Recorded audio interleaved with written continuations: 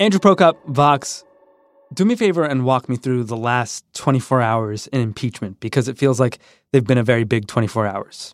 Tuesday afternoon is when Representative Adam Schiff, chair of the House Intelligence Committee, finally released his report on all of his findings in the impeachment inquiry so far. This report chronicles a scheme by the President of the United States to coerce an ally, Ukraine, that is at war with an adversary, Russia, into doing the president's political dirty work. There is some new stuff in that they got a hold of phone records for, it seems, Rudy Giuliani, Trump's personal lawyer, and they often cite these phone records to fill in the timeline of key events and what happened. But the big picture is that this is Schiff's attempt to weave it all together.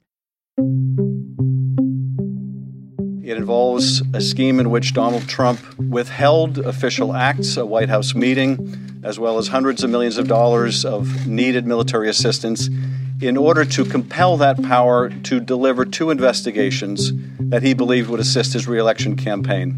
And his narrative is divided into two parts. The first is what he calls misconduct, which are the basic facts of the Ukraine scandal itself. The second part that Schiff focuses on is obstruction. And I wanted to underscore also the seriousness of this misconduct. The president instructed witnesses not to appear. The president used his office and his bully pulpit to try to intimidate witnesses. If the Congress allows a president to so fully and blanketly obstruct the work of Congress, even involving an impeachment investigation into the president's own misconduct, then we are begging for more of the same. And this moment was a passing of the baton, so to speak, because Schiff is kind of closing out his own committee's work. He says he's still going to do a little bit, but the main action is now shifting. Oops. Keeping it. Because the main action is now shifting to the House Judiciary Committee under Jerry Nadler. Which brings us to today. How does the Judiciary Committee differ from the House Intelligence Committee, where we've been spending so much time recently? There's a bunch of brawlers sometimes on the Judiciary Committee, so it should get much more feisty, I would say, than the Intel Committee was. So this is the committee chaired by Representative Jerry Nadler of New York, and it will be their job to actually draw up the articles of impeachment based on Schiff and the Intelligence Committee's findings. And one interesting thing about this transition is that there's a bit of trepidation about it from Democrats because Nadler's Judiciary Committee has had some high-profile hearings already this year, and the general consensus is they haven't gone that well for Democrats. Do you not have an independent recollection of whether you met with the president on that date? Congressman, I'm just trying to find in the Mueller report where it states that. Well, you have it in front of you. I gave you the page number. Okay, where on page 90 is it, sir? Mr. Chairman, you got to start the clock. No, I don't have to start the clock when he's filibustering. Bottom of page 90. Well, filibustering is a different issue. That's across the hall in the Senate. This is actual questions being done now. Mr. Chairman, point of parliamentary inquiry, Mr. Chairman. That's not the gentleman will state his point. So I think the big question going into today for Nadler was whether he helped by this new material, helped by a new format in which committee staff lawyer would get to do a big chunk of the questioning rather than just switching right away to members, whether he would be more effective with this new setup. So Nadler opened up today with some boilerplate on why we were all here. This committee has voted to impeach two presidents for obstructing justice. But never before in the history of the Republic have we been forced to consider the conduct of a president who appears to have solicited personal political favors from a foreign government. Then it went to the committee's Republican ranking member, Doug Collins, who was very fiery and upset. There are no set facts here. In fact, there's not anything that presents an impeachment here. So the interesting thing that I come to with most everybody here is this may be a new time, a new place, and we may be all scrubbed up and looking pretty for impeachment. But this is not an impeachment. This is just a simple railroad job. Collins, as has been his shtick at these hearings all year, pretended to be extremely, extremely upset about various procedural things related to the hearing, but none of it seemed very convincing. It seemed like right out of the gate, Republicans didn't even really want to be there. There was literally a motion to delay to a later date. May we have the motion read, please? The motion will be read as to what date? When you're in the minority in the House, one of the few things you can do is to try to make a procedural ruckus at hearings by demanding votes on certain motions or trying to talk over the majority. And Republicans really leaned into that at this hearing. I think generally it was just a delay tactic. Lofgren votes aye. Ms. Jackson Lee. Aye. Ms. Jackson Lee votes aye. Mr. Cohen. And it worked. I mean, those roll call votes took forever. It was painful. There's like 40 people on the committee. Mr. Deutsch votes aye. Ms. Bass. Aye. Ms. Bass votes aye. Mr. Richmond. Yes. Mr. Richmond votes yes. Mr. Jeffries. Aye. Mr. Jeffries votes aye. Mr. Cicilline. Aye. Mr. Cicilline votes aye. Mr. Swalwell. Yes. Mr. Swalwell votes yes. Mr. Liu. Aye. Mr. Liu Okay, then votes it aye. went Mr. to the Raskin. witnesses for their Mr. opening Raskin statements. votes aye. Mr. Who were these four people who were called today, and who called them? They were all law professors. 3 of them were called by Democrats and 1 by Republicans. The 3 Democratic witnesses were Noah Feldman of Harvard Law, Pamela Karlan of Stanford Law, and Michael Gerhardt from the University of North Carolina School of Law. And the Republican witness was Jonathan Turley, a professor at George Washington University Law School. A local. Exactly. Much of the discussion had to do with Section 4 of Article 2 of the Constitution, which gives Congress this power to impeach. It says, "The President, Vice President, and all civil officers of the United States shall be removed from office on impeachment for and conviction of treason, bribery, or other high crimes and misdemeanors." Did the witnesses spell out exactly what this means for President Trump?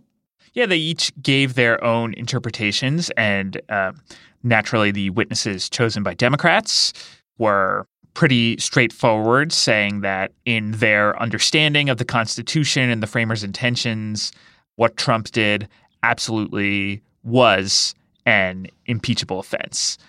Noah Feldman of Harvard Law went back to the Constitutional Convention and quoted a discussion in which one delegate, the governor of North Carolina, a man called William Davey, immediately said, if the president cannot be impeached, quote, he will spare no efforts or means whatever to get himself reelected. So in Feldman's interpretation, this is exactly what we're now looking at.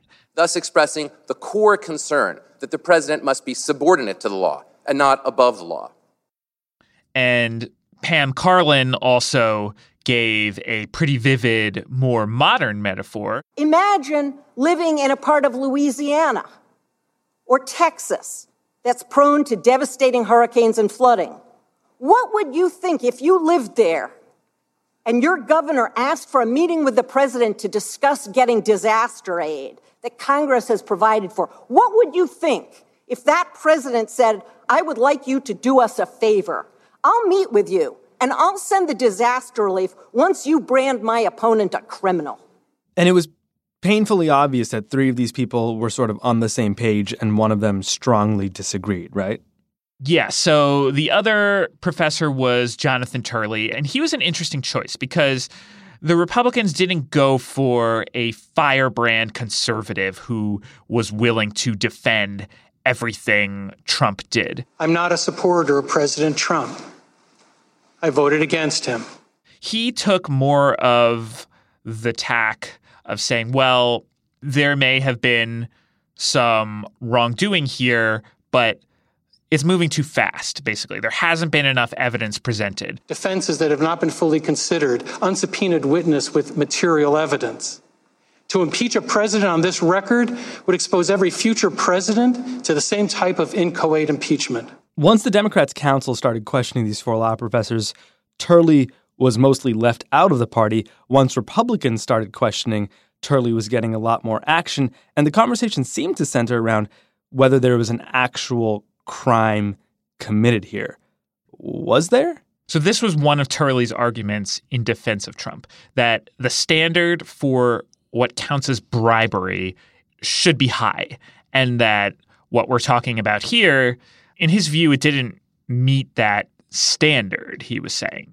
This isn't improvisational jazz. Close enough is not good enough. If you're going to accuse a president of bribery, you need to make it stick, because you're trying to remove a duly elected president of the United States.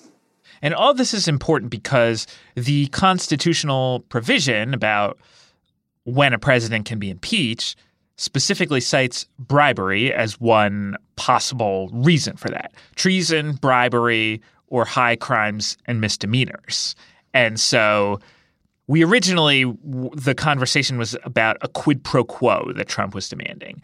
Then Democrats started shifting more towards arguing that this was bribery or extortion, which are actual criminal offenses and also more similar to what the Constitution says is impeachable, bribery. I think they were probably on a bit firmer ground when they framed it as abuse of power, though, because the Constitution doesn't say you can only impeach a president for bribery. It also says that catch-all category of high crimes and misdemeanors. If we cannot impeach a president who abuses his office for personal advantage, we no longer live in a democracy. We live in a monarchy, or we live under a dictatorship. That's why the framers created the possibility of impeachment. What comes next? Does the Judiciary Committee do this again tomorrow, the next day, next week? There's been talk that Judiciary will hold at least one more hearing, but they don't really seem to be preparing to call in a bunch of witnesses on the facts here. I think what they will do mainly is to move ahead with drafting these articles of impeachment so that they can then be voted on in the committee and sent eventually to the full House of Representatives. So that means we don't have to do a lot more Judiciary Committee hearings where Republicans are calling for votes and roll call every 20 minutes. I'm sorry you had to sit through those. The clerk will call the roll. Mr. Nadler? Aye. Mr. Nadler votes aye. Mr. Richmond? Yes. Mr. Richmond votes yes. Mr. Jeffries? Aye. Mr. Jeffries votes aye. Mr. Swalwell? Yes. Mr. Swalwell votes yes. Mr. Liu? Aye. Mr. Liu votes aye. Mr. Raskin? Aye. Mr. Raskin votes aye. Ms. Jayapal? Aye. Ms. Jayapal votes aye. Ms. Demings? Aye. Ms. Demings votes aye. Mr. Correa? Aye. Mr. Correa votes aye. Ms. Scanlon? Aye. Ms. Scanlon votes aye. Ms. Garcia? Aye. Ms. Garcia votes aye. Mr. Neguse? Aye. Mr. Neguse votes aye. Mr. Collins? No. Mr. Collins votes no. Mr. Shabbat? No. Mr. Shabbat votes no. Mr. McClintock? No. Mr. McClintock votes no. Ms. Lesko? No. Ms. Lesko votes no. Mr. Reschenthaler? No. Mr. Reschenthaler votes no. Mr. Klein? No. Mr. Klein votes no. Mr. Armstrong? No. Mr. Armstrong votes no. Mr. Stubbe? No. Mr. Stubbe votes no. The motion to table is agreed to. Andrew, let's talk about the Democrats, their timeline, their strategy, the upshot of the entire inquiry and process here. Let's start with the timeline. So we don't really know what comes immediately next with the Judiciary Committee, but what comes next in the Democrats' process? So there's still no official timetable for moving to an impeachment vote. That said, the Democratic caucus met this morning, and the impression that some members got coming out of that hearing, they told NBC News, was that there would be a vote on articles of impeachment before Congress leaves for the holidays on December 20th. Okay, so soon. What's the strategy? I think the strategy is interesting here and is worth a little unpacking because there is no deadline here. There is no reason necessarily why they couldn't continue investigating. There are clearly gaps remaining in the factual record and witnesses who haven't testified. There's also been some talk that the Judiciary Committee might not only stick to Ukraine for the impeachment articles. They're considering doing one article of impeachment based on the Mueller report as well.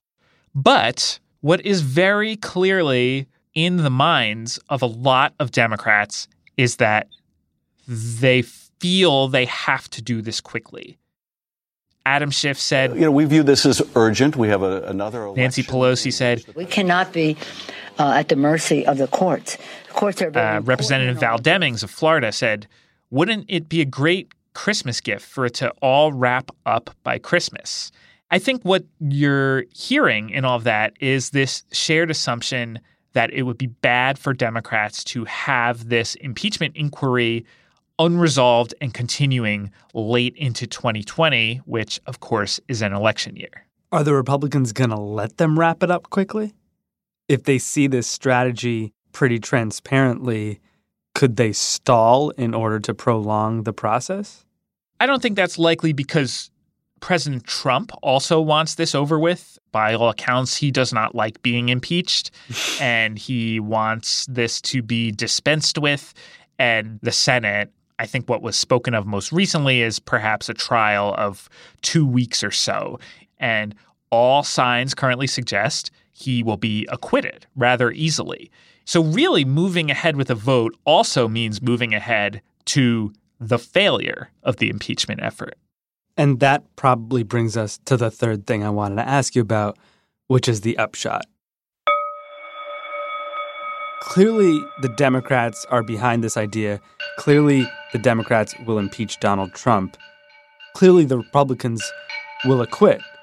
So if we already know this path ahead, what do Democrats, Republicans, even the president stand to lose and gain here? I think to understand the calculations that are at play here, you got to keep in mind that on one side, there are the political interests of President Trump. And on the other side, there are the political interests of the House Democratic majority. And it is possible that both of those could be best served by a short impeachment inquiry. And the reason for that is the map of the House of Representatives. For Nancy Pelosi to keep her majority, she needs to reelect a bunch of Democrats in districts that voted for Trump. Trump won roughly 230 or so congressional districts, and Clinton won around 205. And remember, Hillary Clinton won the popular vote by 2 percentage points over Trump. So compared to public opinion generally, the House map, like the Senate, like the Electoral College, is skewed somewhat in Republicans' favor and in Trump's favor. So it's really the political interests of these Democrats in districts that voted for Trump that are driving Nancy Pelosi's calculus. All year, these Democrats generally resisted moving to impeachment because, if Trump is popular in your district, impeachment is basically the biggest high-profile way to say, I think Donald Trump is really bad and he should not be president. And these members generally think that being bipartisan, being moderate, is the best path to victory. And they haven't been feeling particularly comfortable. There was an article in Politico recently that some of these vulnerable Democrats have been spooked and watching in horror as pro-Trump groups have bombarded their districts with anti-impeachment ads. This is not a comfortable place for them to be. And it seems that this is the political calculation behind wrapping up impeachment quickly. Are there risks for the Democrats to wrap this up so quickly? Perhaps pushback from the party's more progressive members and others who'd like to hear more witnesses called or expand the inquiry beyond Ukraine? I think there will inevitably be critics who will say when impeachment does fail, as we expect in the Senate, who will say, well, it could have succeeded if it was done differently.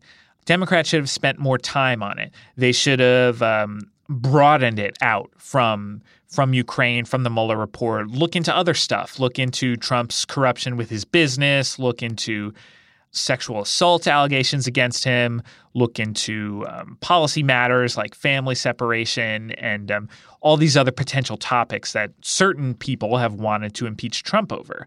I think the counterargument to all this is that Pelosi's calculations regarding public opinion and impeachment have looked pretty good so far, because if you look at the way the polls have shifted, it is true that as impeachment supporters stress, support for impeachment has increased during the inquiry, but voters' approval of Trump has not changed very much at all during this impeachment inquiry. So basically, the people who dislike Trump already have moved to favor impeaching him. But the people who continue to like Trump haven't changed their minds from any of this.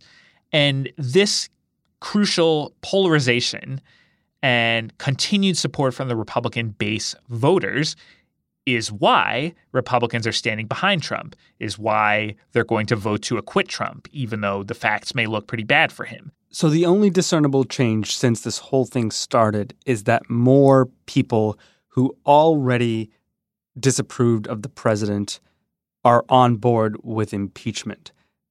In the grand calculus of things, does that mean this was worthwhile for Democrats? Maybe all Democrats achieved here is a symbolic reprimand of Trump. And maybe that was worth doing because, you know, what else were they supposed to do once they learned of this really apparently egregious effort to interfere with the 2020 election by smearing Joe Biden? Were they just supposed to let it slide, do nothing just because the Republican acquittal seemed certain in the Senate? There is some value in a symbolic reprimand. It is embarrassing for Trump. He did not want to be impeached. He will likely be only the third president in history to meet that fate. But as symbolically effective as it may be, what it will not produce is a real substantive change in who is the president of the United States. That's still going to be Donald Trump when this whole thing wraps up, unless there's some sort of earthquake that there are no signs of so far.